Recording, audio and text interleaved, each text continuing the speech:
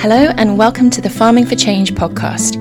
If you haven't listened to our first episode, you might want to start there to learn a bit more about our hosts, Ben and James, and what this podcast is all about. Essentially, it's two farmers chatting, and maybe sometimes arguing, about regenerative agriculture and how they're trying to do things differently. Joining Ben and James today, we have Ed Brown, an agronomist at Hutchinson and one of just two bioagroecologists in the UK.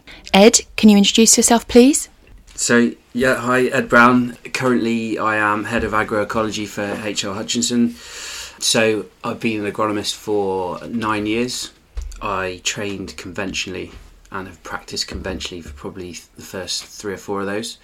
And then more recently, specialised in regenerative agriculture or agroecology, and now spend most of my time helping farmers practically implement the principles that we're about to talk about. Great. So today, Ed, James and Ben are going to be discussing the 5 main principles of regenerative farming and some of the barriers and attitudes around making the change to this way of farming. We're going to kick things off with covering the first principle, don't disturb the soil. Over to you.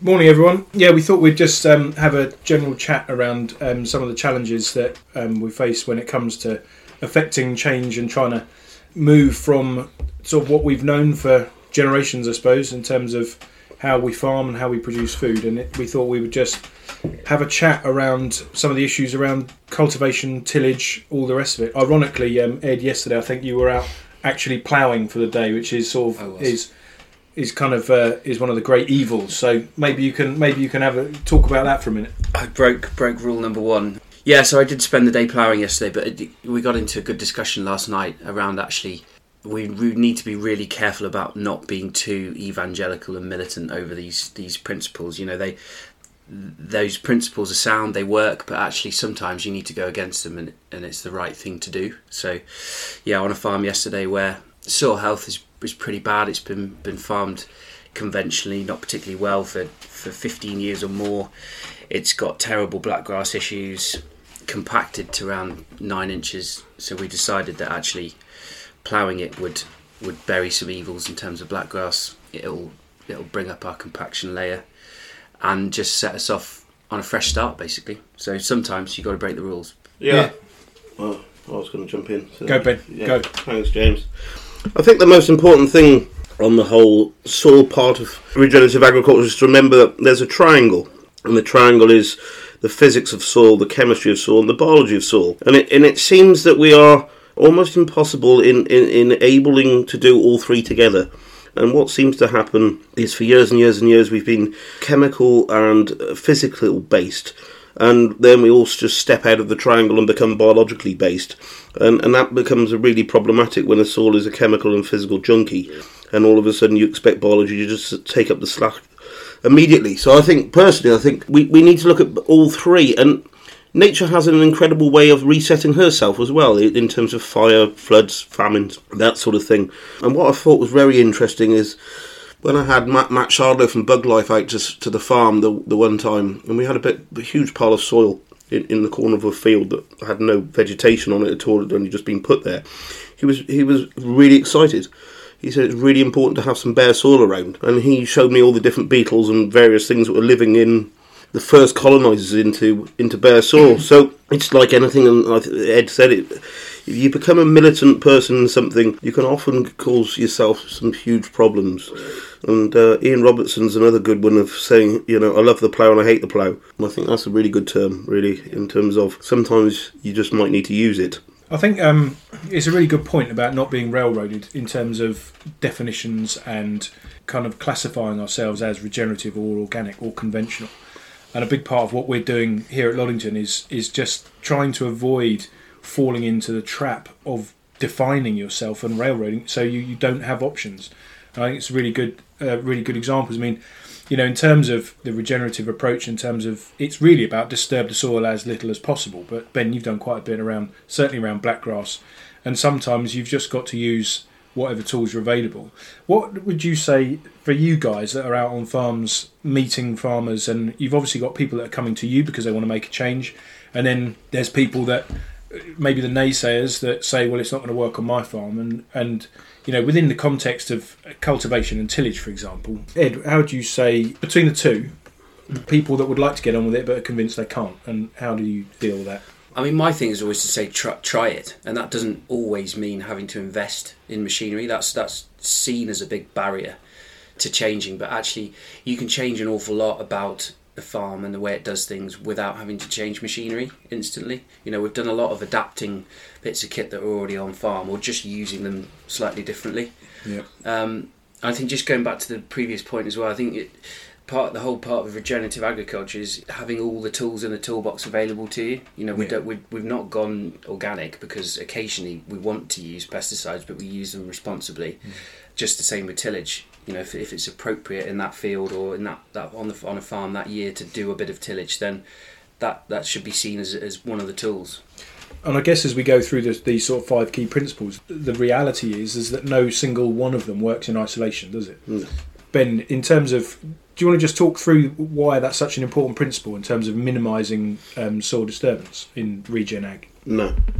Go on, you can do it. Cheer up. Well, I was just about to follow on from Ed. Funny enough, talking about you were asking about the barriers, and interesting enough, it's often the people that have gone out and bought the drill that then come and call us for help. It's very rare does somebody ask for help before they start a journey. And more often than not, it's the journey's gone terribly wrong. And to be honest, you've got to remember probably 3 generations now, 4 generations perhaps, have grabbed a can, a bottle, a packet or a piece of machinery to solve all their problems. So, of course, it was far easier to go and buy a £120,000 drill and all of a sudden I'm going to be a no-tiller than to actually buy a spade and go and have a look at whether your soil was anywhere near ready. So for me, there are very few barriers. It's generally bad experiences. So that you go and buy a £120,000 drill, your yields fall off a cliff because your soil wasn't ready, and you wonder why there's some huge problems. And then, of course, regen ag doesn't work. Of course. Well, I think that is one big barrier is attitude towards change. And I don't think it's just our industry that's affected by that, to be honest. You see that in all industries. Anyway, you were asking why is the do not disturb the soil so important. So interesting enough, soil has an amazing and wonderful ability to provide itself and plants, because of the symbiotic relationship between soil and plants, with the ability for all microbes to live within itself, to regulate water, nutrients, heat, and everything else it should do. That as we disturb it, we create an artificial environment in which it allows it to do it for a very short period of time, which means we've got to disturb it again. So the very idea of no-till or doing less and less soil disturbance is to allow the soil to become a naturally functioning part of an ecosystem. So in actual fact, it's something that gives rather than takes. So about 4,000 years ago, they invented the plough. And that was more of a method of weed control. It was, if you've got something that competes with the thing you're trying to grow for food, then how do you do it? So by turning the soil or inverting soil upside down will generally keep all weeds and things away. You plant your crop and hopefully the crop has a competitive advantage over the weeds that then might come back. Unfortunately, 4,000 years, so 3,950 years, it worked incredibly well because ploughs usually went to a depth of about 10 centimetres or 4 inches. And that was just actually cycling biology. Biology can live in the soil up to about that depth. And we know this because if you ever see a fence post, whether it's in your garden or out in the field, and you see it where it rots, and it will always rot at about ground level or just below or slightly just above, which is where your biology lives. And that is the very thing that is actually killing your soil, or killing your post or rotting it. So that worked brilliantly, and then all of a sudden we invented a thing called a tractor and decided that we could do more. To start with, the plough was very small and it was replacing the horse-drawn plough, and that worked very well. And then unfortunately we decided we wanted to plough more, so we decided to use wider furrow widths. And wider furrow widths meant that the only way you could go wider with a plough is to go deeper. And so it started a terrible journey of wider plough furrow widths, deeper ploughing and more horsepower. And unfortunately, it becomes that perpetual motion of soil destruction rather than soil cycling. I mean, the journey we've been on has been, based on evidence, hasn't it? You put this input in and you get that output, and so it's been a gradual creep. And it's easy to sit here now and identify all the problems, but farming is where it is today because of hundreds of years of experience and demonstrating, science demonstrating that that certain things have certain outputs. So yeah, it's about understanding that and starting to roll it back. That said, Edward Faulkner in 1940 wrote a wonderful book called The Ploughman's Folly, and it's well worth a read because he predicts pretty much everything that's gone wrong now. So he's well ahead of his game. I think it's important just to note that soil disturbance doesn't just mean tillage as well. We're talking chemical fertilisers and pesticides as well, and that. And we always look at those sorts of things in terms of damage that they do when they get somewhere that they shouldn't be, but we never actually looked at what effect they have on the soil. Yeah. And it's fairly catastrophic. Almost as bad as tillage. Yeah, as a herbicide, the glyphosate as a compound is incredibly effective at killing plants that we don't want in our cropping systems, but it was originally developed as an antibiotic, of course. So it holds 4 patents. Two of those, one's an antimicrobial and the other one's a biocide. Yeah. So when we're trying to think about developing biology within our soils and then applying large doses of a biocide. Yeah. Although I'm still waiting to see evidence, if I'm absolutely honest, to see, I've asked a simple question: what's worse, some tillage or some glyphosate? Yeah. It's not a really tricky question, No. And it'd be really nice to have a definitive answer. Everyone keeps telling me the work's been done, and then nobody shows me it. So until somebody can, and that's the beauty, as Ed touched on, Regen Ag, we've got both options. Yeah. We've got both options, and if we find out that glyphosate in actual fact isn't half as damaging as we thought it would be when you compare it to tillage, well, in actual fact it should be accelerated, in so much as we're protecting the soil. If on the flip side it's a problem, well then we can do some scarification and light surface tillage and that sort of thing, knowing that that's far better. Well, that's why, it's minimising tillage, minimising use of inputs rather than elimination. It's all about starting the journey, isn't it? So it's about, the principle is don't disturb the soil, but the reality is, as you saying, Ben, you get on a journey and you start to reduce. It's all about reducing impact on natural systems. Weaning Off. There you are. Second principle, we're going to roar into keeping the soil covered. I think Gabe Brown refers to it as armour on the soil, about protecting such a valuable resource. Obviously, in conventional farming systems, we've historically spent a lot of time with ground. There was always a classic, get it ploughed over in the autumn, leave it so the frost can get into it, so you've got a really good seedbed for the spring, acres and acres of bare soil with nothing growing in it. How do you see the journey from that kind of model to the way that Regen Ag deals with it, Ben? Yeah. Far too early. I'm sorry, I just thought you were going to say Ed, and you absolutely thrown me. Right, let's try that again. So, Ed. Ben's useless. Ben's no use to us at all. When you're just like, you said what? What was the question that Ed was going to answer? I just wasn't even listening to you. Miles away. Over to you, Ed. So, keeping the soil covered for me really means protecting it from weather. Yeah. High intensity sunlight can be just as damaging as any other weather event, to be honest. So it's keeping it covered as much as you can all year round. That really comes down to residues. So trying to keep residues in place, keep them on the surface rather than necessarily incorporate them. Worms much prefer residues on the surface to feed on. And in our part of the world, on predominantly light sandy soils, it's about protecting them from rain and trying to keep it in the field. Yeah. And I guess that comes back to the tillage thing as well, because if we're keeping residues on the surface, it's about leaving them there rather than trying to incorporate them. And also just growing crops, green crops growing on the surface. And I guess it's that thing that what we don't understand very often about our soil is how vulnerable it is to the things you're talking about. A lot of people don't think about just rain or UV or wind, fluctuations in temperature, and where the top 10 centimetres of our soil are incredibly biologically active, to not actually put any kind of protection over that. We all live in warm, air-conditioned houses and work in offices and all the rest of it, and we're very careful to modify our environment, but when it comes to the soil, we seem to have been more than happy to just leave it completely exposed to the elements and then wonder why it's not functioning like it should. Have you been listening, Ben? I'm listening now. Yeah, good. Yeah. Very interesting, James. Well done. Thank you. I think the thing for me is when we start talking about biomimicry and copying what nature does, and what I find fascinating is in nature things get buried. because of soil building. And it seems that everything we do in agriculture seems to expose what was buried. So we must be doing the opposite of what nature had intended, which is why we're now seeing Roman floors, we're seeing drains that were put in by hand, we're seeing all sorts of things, which means we're losing the very thing. And for me, it's as a farm owner on highly erodible soils over in the west, I own a farm. In actual fact, I don't own... What is a farm? A farm is just a load of soil. Well, if I'm throwing my soil down the river, what do I end up with? A load of rock. So, for me, it's the most valuable asset, or the only asset that I own, technically, and why on earth would I be getting rid of it? Quite a lot of our farm goes under the River Wye flooding, and for years we've sort of losing various amounts of soil. For those that ever see pictures of the River Wye in flood, it generally runs at a chocolate brown colour. So during the winter now, I've decided to fish for other people's soil, so I grow great big biomass cover crops, and they trap an awful lot of silt and nutrients that are coming down the river, and I'm building my soil down by the river where most people are losing theirs. And it's a very simple way of doing things. It doesn't have to be that tricky. But for me, the real importance of keeping this soil armoured is to keep my asset where it is and actually try and build it so that when I give it to my children, they have something to farm. Living roots.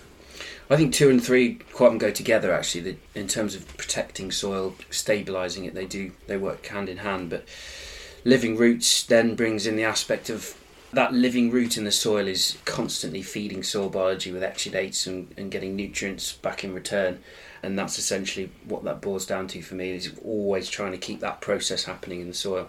Do you want to explain, Ed, a bit more on that? Because there'll be people listening in that aren't quite familiar with... I think most people think that, bearing in mind there'll be a lot from gardeners and people like that, the root's primary function is to take things in. Mm-hmm. And I think one of the most important things is to explain actually the opposite is generally the primary function. Yeah, that is exactly it. People assume that roots are there to take in water and nutrients, but perhaps don't quite understand the processes involved. So essentially a plant is taking sunlight and CO2 and through the process of photosynthesis pumping down carbon-rich root exudates out into the soil, and in return things like bacteria, fungi and other parts of the soil food web will feed that plant back with nutrients. And of course the more expansive root system you have, the more access it has to water as well. So we could go into all sorts of depth on what roots do, and particular favourite of yours is the rhizophagy cycle. I'm not going to try and go there. We'll leave that for today.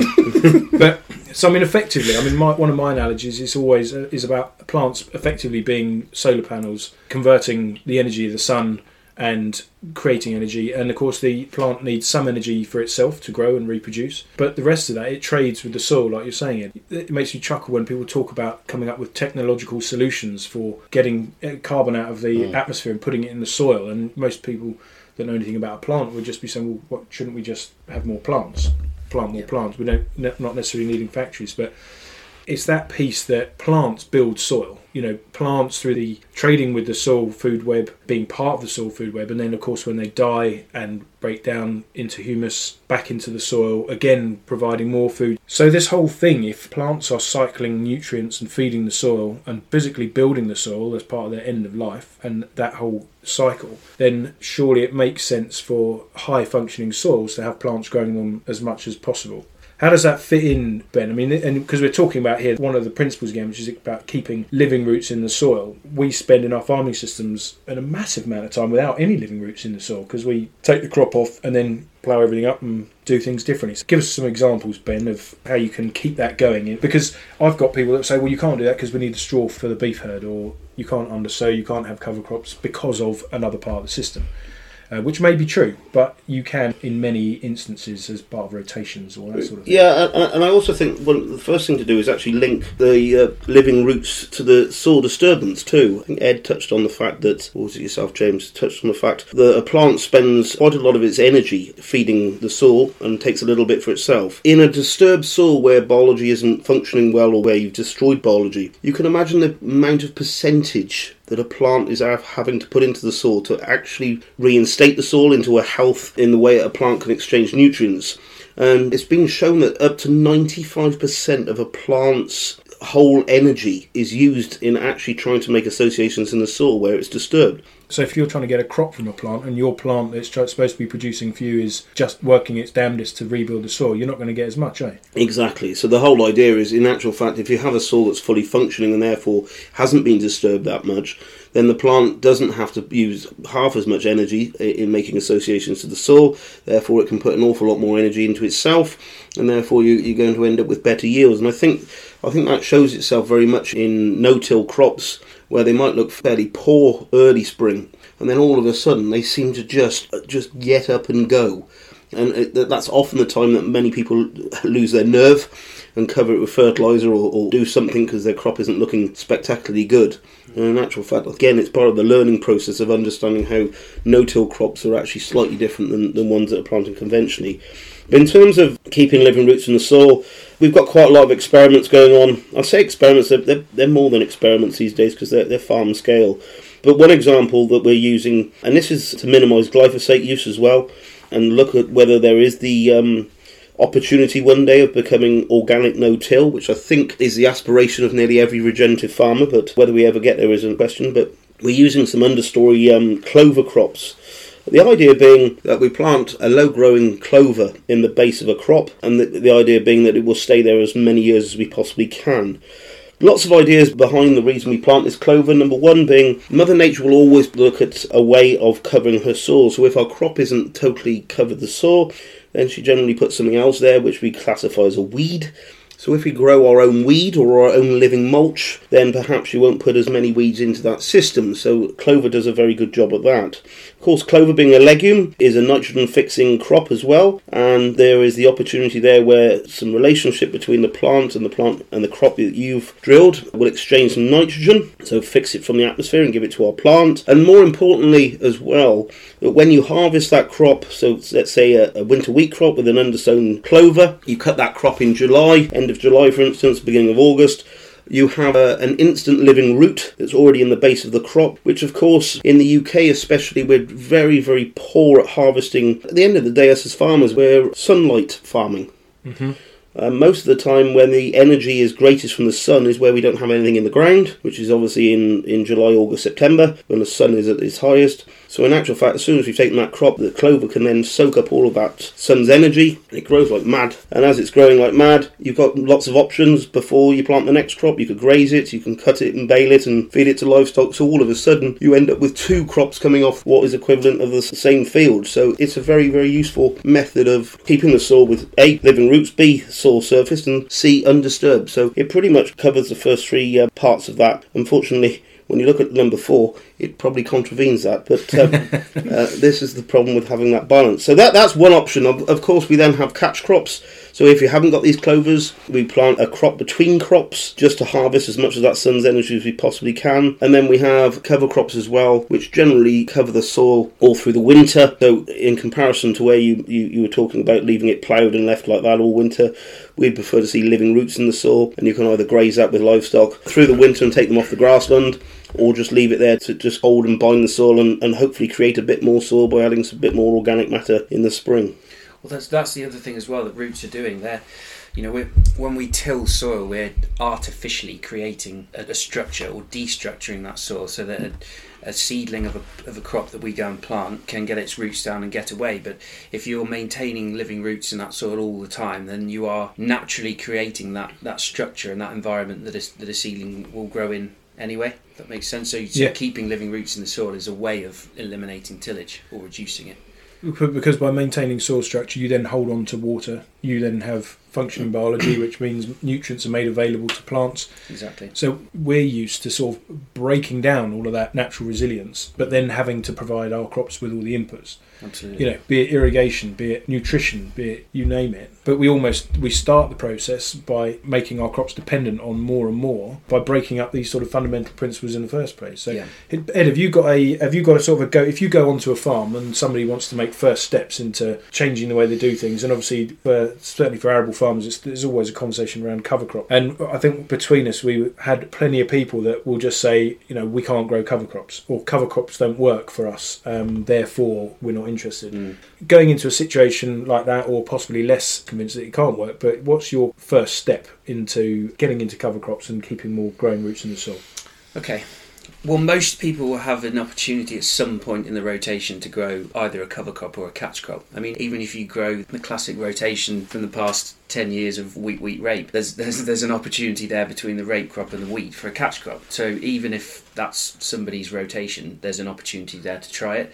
And it is just a case of having a go. Yeah. But I find it very difficult to give blanket, you can't give blanket recommendations for cover crops, because every farm, every field, every crop is different. But you do need to just have a think about what you're doing and how you're going to drill them, how you're going to destroy them, what effect might it have on your following crop, what drill have you got to drill your following crop, how are you going to deal with residues, and just giving a bit of thought to it makes sure that it's a success rather than a failure. And I think too often people have just jumped in and not really thought about the consequences of the cover crop that they're growing and how to manage it, and just giving it a bit of thought and attention to detail makes sure it's a success. And then once people have seen it once, seen the benefits, they're usually onto a roll then.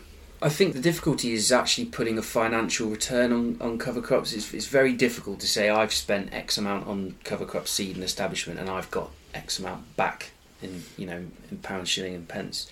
I mean, there's certainly potential to reduce nitrogen in the following crop, and you can put financial value to that, but how do you value better soil structure? How do you better extending your drilling window in the spring or bringing it forward by 2 weeks? How do you value better drainage, better organic matter, better soil biology? It's really difficult to put numbers on that. Yeah. And that's sometimes where it's difficult to convince people, but I think it's just getting them to try it and to demonstrate what it can deliver. And it's long-term farming. Yeah. Unfortunately, it's something that we haven't done for an awful long time. It's like planting an oak tree. It's not going to be me that benefits from the shade of that oak tree, but my children or grandchildren will. So it's very much the same as building soil. Growing cover crops is allowing us to do less of other things, if that makes sense. If you're growing cover crops, you should be able to till less. If you're growing cover crops, you should be able to put on less fertiliser. So actually, if you're growing cover crops but not changing anything else, then it's just an added cost. Yeah, true. Yeah, so there's got to be a part of a system. Yeah, and you got to, like you say, it's really important to make it work. It's interesting what you said about ending up with a cover crop that you're not sure what to do with. I took a photo of me standing in a cover crop down on the farm the other week, and it was about 8 feet tall, which was amazing, full of flowers, and it's doing everything I want it to do. It's cycling nutrients in the soil, it's full of pollen and nectar, it's rammed full of insects and bees, and brilliant.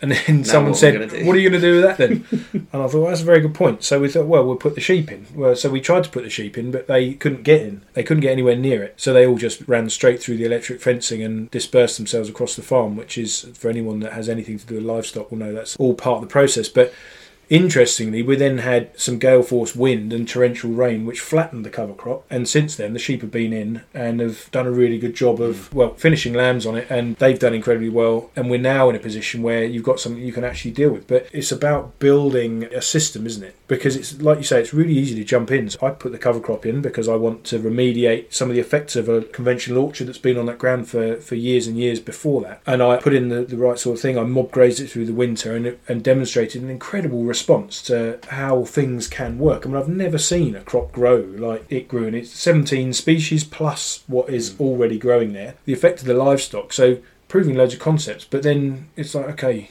And I think this is one of the big issues for farmers, and it goes back to you guys, your roles in terms of practical implementation of a changing system, because it's quite daunting for somebody that's been part of a farming system for their entire working life. It is quite daunting to just start throwing some of your tools away and turning your back on the convention, as it were. But yeah, I think we've come up with some kind of solution down there, but it's tricky. Yeah, but I also think, and I don't like using the word carbon because it's far too overused. And pretty simplistic.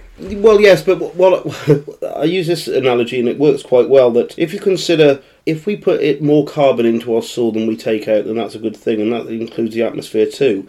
Therefore, if we've got a cover crop that's taking carbon, obviously through photosynthesis, we're using sunlight and carbon dioxide and precipitation and putting an awful lot of the carbon into the soil, whether it's feeding microbes or not, it's a good thing. That's doing a cultivation for us, or we can burn diesel to create soil structure. So we can either sequester carbon and put carbon into our soil to create soil structure, or we can burn diesel to create soil structure. It's a bit of a no-brainer. Yeah, I'll go along with that. So for me, yeah, that's really important when making decisions on cover crops. But the most people that come up to you and say they failed, and I'll be absolutely honest, I had a terrible experience with cover crops almost 10 years ago on a farm. The first cover crop we ever grew was white mustard, planted at about 10 kilos a hectare, and ended up with soil that resembled snot. It was just absolutely disgusting stuff. So that was terrible. Never give up the first time, so the following year it was like, no, we got that wrong. It should have been tillage radish, right? Yeah, or daikon radish. So we planted water-wall daikon radish, and then we planted spring oats, and they got eaten by the slugs. So we pretty much gave up on the fact that cover crops were an absolute waste of time. And to be honest, you have 2 bad experiences, and it takes a while to start again. If I'm absolutely honest, which brings us very nicely on to point 4. Yeah. Diversity. Yeah. Yeah, it says about growing a diverse range of crops. And picking up from what you're saying there, Ben, I think it's quite easy to sit here and chat away about all these different bits and pieces, but it's really important that I think all of us have had pretty significant cock-ups. No, you've got to... Can I just say I'm still having massive ones now? But I think one of the most important things of becoming a region, and diversity, we've just mentioned this, and I think diversity in everything. So you make your business like yourself, you've diversifying in things you're doing, and I'm doing the same at home. Loads of enterprises, and they're all working well. But what that allows me to do is have a bit of fun on the farm as well. And whether you call them cock-ups, learning experiences, or whatever, I've got at least 5, if not 10% of my farm, which is the bit I really enjoy seeing. Whether it going really well or really badly, it really does take an awful lot of pressure off, and you say, well, this is the year I've gone really extreme on this. Oh my goodness, look at that. Thank goodness I've got some glyphosate in my armoury, because otherwise we're going to end up with a terrible problem.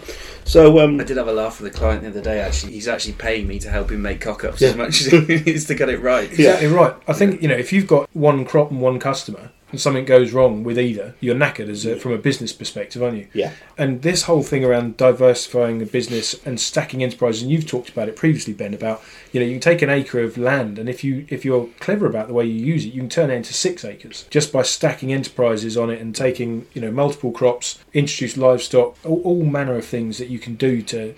And that's when you're in a diverse farming business situation. A failure is a relatively small failure. Yeah. And I think you're always learning from the failures anyway. It's only when you end up in a place where you've got no plan B and you have a failure, then you have a really big failure. And so we're talking about a diverse range of crops. I'm quite interested in this whole thing about on a move away from what you're talking about, Ed, with like simple, not rotations because there's only 2 crops, so it's just 2 crops, not rotating. But in our farming systems, we often talk about 7-year rotations and lots of different crops following one after the other. Now, in nature, obviously, that doesn't happen very often. In nature, you don't tend to get Mother Nature saying, "All right, it's time for beans this year. We've got enough wheat." So, where do you see that going in terms of that kind of thing between? Because I think if you got your soil biology right, you could probably grow the same crop year after year after year after year without any... Grass, for instance. Grass, for example, does it, doesn't it? Like on your lawn. Yeah. People keep mowing that. Yeah. Wondering why, And that's the easiest example. If you're not fertilising your lawn and yet you're having to keep mowing it, you've got a biological system that's functioning. Somehow there's some nitrogen and some carbon is being sequestered, and your lawn grows on the back of that. So it's quite a simple process. The more you leave it, generally, the more... And if you left your lawn for a whole summer, it'd be up to your waist and, funny enough, full of diversity very, very quickly. One thing nature does is try and stick diversity into everything too. I mean, we've got some really, really incredible diversity crops in the ground this year.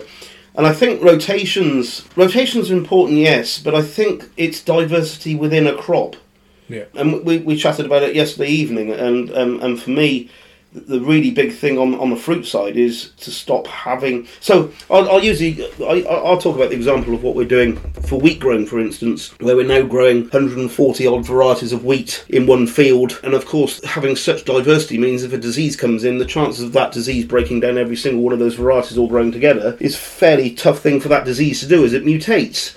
Well, what we've always done is grow a single variety, which is almost a mutant. Not a mutant.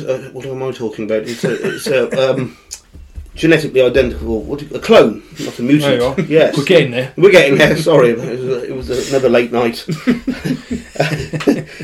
Yes, so you grow a field of clones and wonder why a piece of fungus lands and mutates a few times, and before you know it, that whole field falls down to that fungus outbreak, because it's very easy then to jump from plant to plant to plant. So diversity is essential in everything we're doing. So rather than just talk about standard rotations, and I think another really exciting thing, isn't it, Ed, is the beans and oats mixes we're doing. Yeah. That we nicknamed boats. And again, what I find quite interesting is there's very little disease on the oats, and there's very little disease on the beans. And beans are notoriously quite bad in a regenerative system to stay away from fungicides. But is that stripped next to each other, or No. completely mixed? Grown together. Broadcast? No, drilled. drilled conventionally, but just the seed mixed in the hopper. Right. And there is some sort of mad synergy Yeah. between growing different crops together. Particularly, I have a trial field of beans and oats together, straight beans on one side, straight oats on the other, and the beans and oats together are taller, healthier, less disease, all harvested together and then separated afterwards. Yeah. Or not. Yeah. But on that sense, if you've got animals that need to be Exactly. fed, then oats and beans together is something you take the two of them mixed together anyway. But of course, when you then end up with what I call professional, we've got too many professional growers. So a beef finisher, for instance, will want an identical ration to finish his animals. Or it's ridiculous. So, well, how do you know how many beans and oats are actually mixed in that little part compared to that little part of that part of the field? And I think this is how ridiculous farming has gone, that everyone is after such accuracy in rationing. That it's not the farmer's fault. It's the demands that are put on them that we need these cattle, and we need them this weight and this finish. And I think it's a real shame. And dairy herds, again, you end up with clones of dairy animals that are all producing massively high milk. Rather than saying, do you know what? Rather than them all getting mastitis on the same day because they've all got the same problem, why don't you stick a load of diversity in? She might not milk anything like that one does, but in actual fact, she's got some incredible traits. And start sticking some diversity into dairy herds and into everything. And we chatted about fruit and last night, and I think that's probably one of the, well, perhaps you want to talk about it, James, but... Well, I think, it's for people coming in and looking at a modern fruit orchard, the first thing a lot of people say is they don't really look like trees. And that's a point you've made a couple of times, Ben. And we were talking about the role of rootstocks in modern fruit production, and why do we grow trees on different roots? So not their own roots; they're grown on roots from another tree. It's all been about efficiency and keeping costs down, increasing yield, and it's been the same with plant breeding for arable crops and everything else. It's all been about yield and performance in the assumption that we're going to provide the inputs.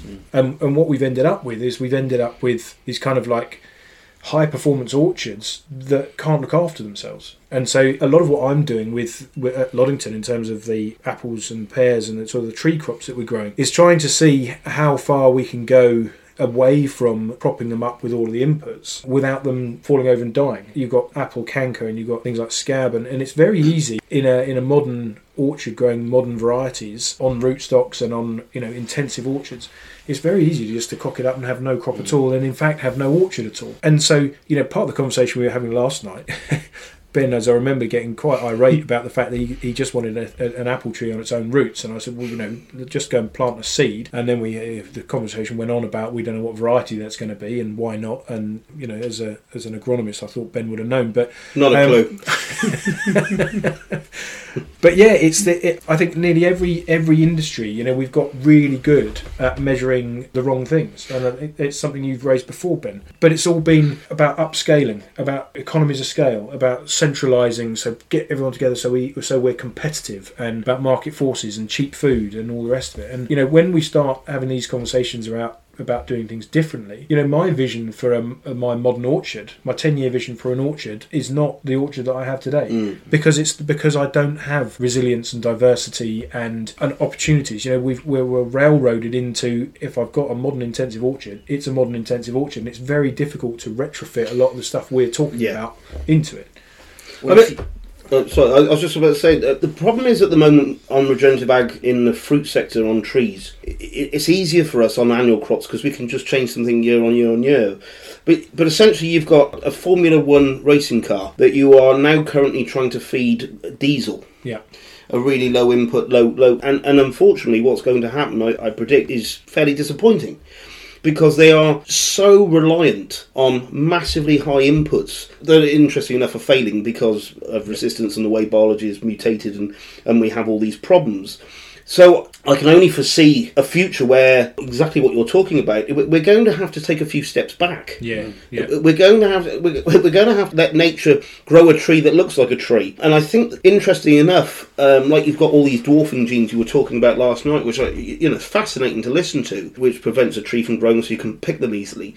But I just wonder, and I've been thinking about it most of the night, funny enough, and I thought, well, this is where things like the Small Robot Company start to develop robots that can climb trees or go over the top of trees and pick, with technology to pick apples off a much more traditionally grown tree than actually try and make it simpler to pick them, but actually become massively high input. So you don't need that uniformity then, do you? But then I found it fascinating when you were talking about the biennial part of a tree and how. So I must admit, I'm raring up to plant an orchard at home. Of course, I'm actually going to plant some alley crops of fruit trees. Yeah, it's a great idea. And I'm going to grow them from. I'm literally going seedlings. Seedlings. Absolutely right. They're going in this year. As soon as it comes to September, I'm going to start planting my apple tree and just see what happens. It's a big long-term project. My children will probably be totally horrified by the time they have to pick them in 30 years' time. But it won't be my problem then. Daddy, where are the apples? Yes. None this year, kids. No. Yeah. I think all of these principles are important, but diversity for me is something we just keep coming back to all the time, because it's for us, it's important as much as, it's here because we look at this really in terms of soil management. So we grow a diverse range of crops because soil biology, like us, likes a varied diet. Yep. We've had a bacon sandwich for breakfast, but Is that what you call it? If we had that 3 times a day for the rest of our lives, I'd die. We wouldn't thrive. That was sourdough bread with multi-seeded sourdough bread bin, and I'm sorry I over-toasted it, but it was diverse. So we need a diverse diet, just like our livestock needs a diverse diet. We just need to move away from these sort of monoculture production.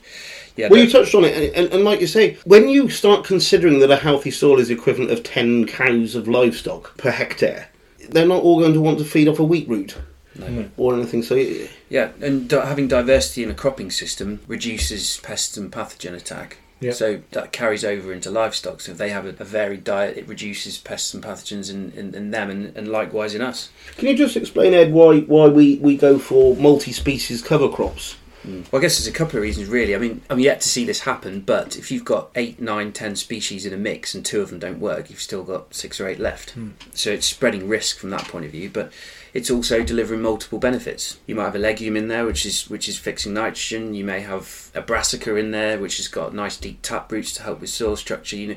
There's lots of different plant species all doing different things, both above and below ground. But also, it is always reducing that risk, because much like with wheat blends, much like with a diverse rotation and having a diverse cover crop, you're not exposing yourself to problems.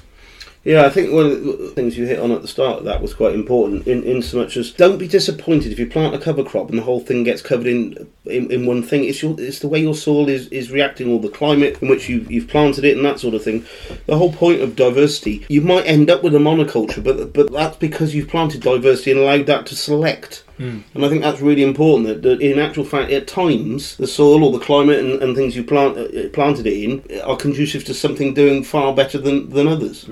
Yeah, I think from that, Mother Nature is the best teacher of all, isn't she? It's there's always a reason for the outcomes. This is not a particularly scientific phrase, but there is definitely coming back to what I said about the boats. There's a synergism definitely between growing species together. Yeah. And if you grow a field of mustard on its own, that mustard and that soil underneath that mustard will look very different to the mustard that's in a diverse cover crop mix and the soil underneath a diverse cover crop mix. Unfortunately, Charles Darwin wrote all about this a very, very, very long time ago. Yeah. Some of the best books I've read on this subject were written in the 30s and 40s. Well, Darwin came before that. Of course, but we knew it all. Yeah, absolutely. So we're only relearning, aren't we?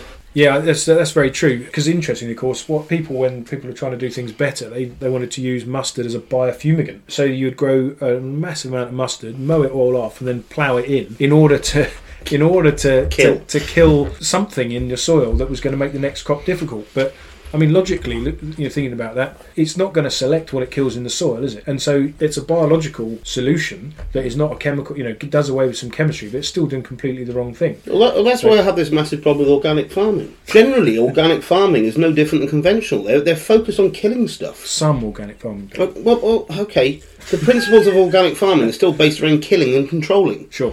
Whereas regenerative agriculture, the idea is to actually fill things with biology. Yeah. Is actually focus on the life rather than the death, and I think that's probably quite significant.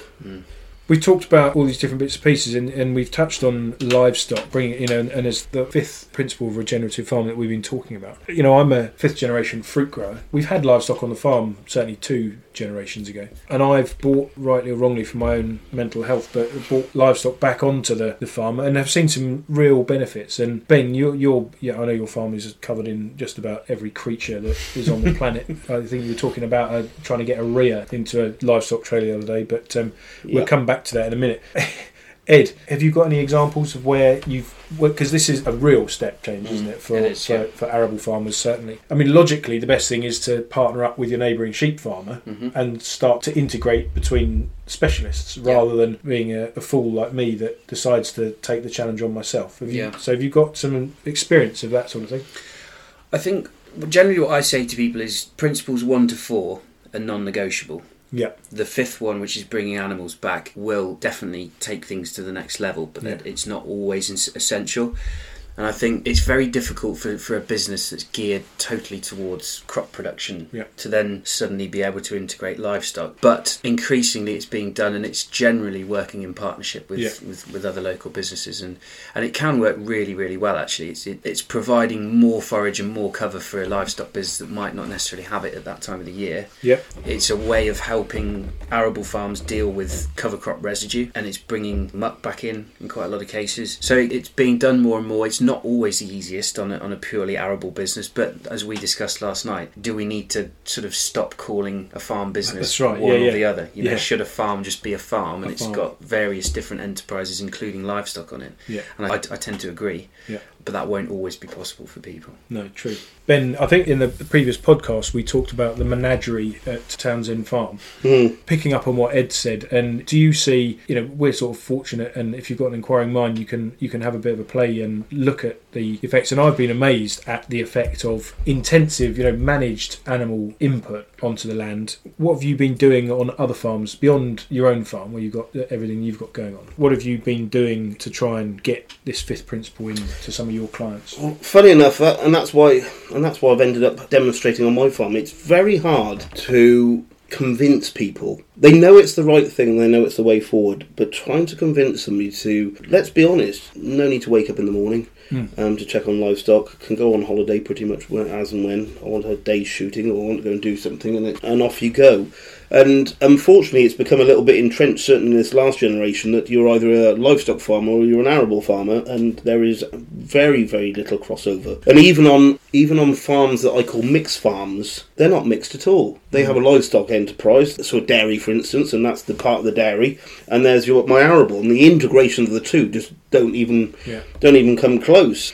So I'm struggling, if I'm honest, to get people to really embrace introducing livestock back onto the arable and become what I call a proper mixed farm, which is why I decided to do a huge amount of demonstrations myself at home. And interesting enough, living on the Welsh border, we've had sheep on tack come down and graze our cover crops for years and years and years. They graze our cover crops and generally graze most of our soil as well, because they're after not only the cover crops but the shirt off my back, I believe, in terms of value for money. So, and trying to explain to either a livestock farmer that's used to seeing a beautiful field of turnips to leave a third of them in the ground because that's going to protect my soil, it just became impossible. Yeah. So in the end it was like the only thing I can actually do is actually turn and buy some livestock and start showing and demonstrating and tweeting and doing what I do to show that in actual fact it can be very simplistic as well. Yeah. There is no, we have our flood all bunched up at the moment, so all our ewes and lambs and our cattle and our alpacas and goats are all in one great big mob. Your flood. My flood, flock and a herd. Yeah, they are. Yeah. Sorry, like the boat. Like the boat, yeah. So my flood. Boats and floods. Yeah. So the important for me in a flood is diversity. So I've got cattle. I've got different breeds of cattle. I've got 5 different breeds of sheep. I've got 3 different breeds of goat. I've got some alpacas that are I've no idea. Well, I've got alpacas. They, in actual fact, for the lambing side of things, they protect the sheep, and they did a fantastic job at that, I'll be honest. So there's diversity in there's diversity in the way they graze and everything. And I open the fence up every morning to move the mob when I'm at home, and they trot past me, all very healthily, and that way I get to inspect the animals, and it takes about 35 seconds.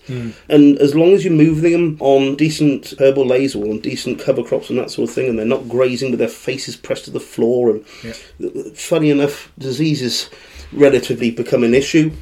So, yeah, I'm struggling to get a lot of people to pull it on board. It's a big business decision to start pulling livestock.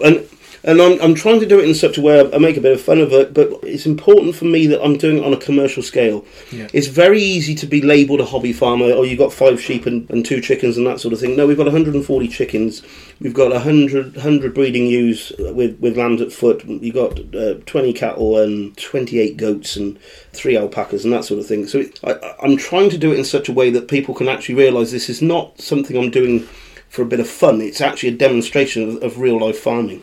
I also think, interesting enough, it's no different than the boats we talked about earlier, in that the yield from your oat crop is 100% oats. The yield from your bean crop is 100% beans. You plant the two together, you end up with about 115, 120% of the two, which means all of a sudden you've got more than the 100% of growing it each individually. And that's exactly the same for me with livestock on arable units, in that the livestock farmer wants 100% for his animal, and if that happens, I end up with 0 to -2 to -10 to -20% for my soil. Or I leave a cover crop in the ground, which is 100% for my soil and 0% for the sheep farmer because he's not allowed to come and see me. The way I'm trying to manage it is say, well, I want 70% for my soil and 70% for my sheep, which is 140%, which is far better than 0 or 100. So I think those are the really important parts of, whether you call it enterprise stacking or that sort of thing, it's I farm this amount of land, but in actual fact, rather than just get my 100% each and every time, I'm looking for 120, 130, 140%.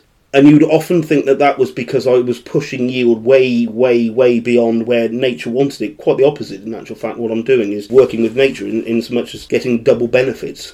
A lot of the time is also where these relationships work well is where the livestock owner understands the principles of what the arable farmer is trying to achieve, and when he does, then it works really, really well. Yeah. What I'm really interested in doing is coming up with a business model whereby when you go to an arable farmer who, they cannot make it work, they've got 500 acres, their farming model is struggling, they're not sure if they've got the energy or the inclination to embark upon a new way of farming and to try and make it better. What I like about the model that I'm sort of looking at is that you can actually go in with an entire farming system. You don't need to own land to do this, but you can pick up your regenerative farming model, go on to another farm, almost farm it for nothing, so you get the rewards and they end up with a better farm after you've finished. So you can get away with ridiculous land rents, where sort of vanity rental figures for cropping land. You can, somebody who is struggling with where they take their business and where they go with their farm, that you can actually start to provide solutions. And so it comes down then, Ben, so you can go in and you can get a series of outcomes. The farmer gets improved soil. We as the farm could end up selling our knowledge. We gain multiple crops off land that we don't even own and potentially aren't even paying rent for. And I think in some situations could be paid to farm. So it's an entirely different model. And I think that for those that are enlightened and are prepared to make the change, I think it's actually quite exciting because there's just so much to go at. There's so many 400, 500, 600 acre farms where people have no idea what to do next. Because you look over the last 3 or 4 years and there's been crop failure after crop failure. It's either been too wet to drill, too dry to drill, too wet to combine, too dry that you've got no yield, or because we're monocropping, we've got these monocrops and we've lost some chemical interventions, we've got crop failures due to pests, which we didn't used to have. And so there's no question that there is thousands and thousands of acres of land, hundreds of thousands of acres of land that need a change in approach. And so these guys are working really hard to help people make the change. But I also think there's a really interesting space developing, which is about setting up actual proper farming businesses that just go in and make the change for them. So we'll see how that develops. But have you guys got any thoughts on that? Apart from it shouldn't be me, Ben, obviously, because... Yeah, you just plant monocrops of orchards, wouldn't you? I wouldn't be planting orchards, Ben. On rootstocks that can't cope. So Have you been listening to what I've been saying? Absolutely. Yeah, a lot of my time is spent helping businesses change, but still based on their current business model and setup. There's no doubt that it would make things easier if we sort of tore up the rule book and how rental agreements, farming arrangements happen, for sure. I mean, one of the big barriers to this is, I speak to contractors and farmers who are renting land on 3-year FBTs, and you can't invest long term on that sort of arrangement. It's really, really difficult. So what happens when BPS disappears? This is where it all happens. When basic payment and subsidies for millionaires owning land disappears, as quite rightly it should. But there are an awful lot of farms that are going to go from in the black. And that's why a lot of people, if you're asking for barriers to change, generally, because if you're making a bit of money, you don't need to change. Yeah. But that money is generally because of governmental support or, as it was, European support. When that disappears, all of a sudden there's a bit of an urgency to change. Yeah, very true. We also need to see a lot more collaboration. We mentioned it last night, didn't we? Collaboration would make things an awful lot easier, and we're typically pretty bad at it in this country. Yeah, very true. Except me. Are you collaborating? Yeah, I'm brilliant. Well, as long as it's done your way. Well, absolutely. That is a collaboration, isn't it? Ben's way or the highway. Yeah. Perfect collaboration. Well, I think we've talked about boats and flirts and multiple things in between. I think it's been a really good chat. There's loads of stuff to go at. This is just the second in our series of podcasts. We're going to keep them going. Ed, thanks for popping down. No problem. Drove through the night after all your damaging soil health activities yesterday, and then and Ben, thanks for coming over. We're off to see some vineyards today, I think. We are. Aren't we? Yeah, we are. The regenerative farming space is an ever-evolving one, so it should be an interesting day. Thanks for those of you that are listening, and we'll catch up with you next time.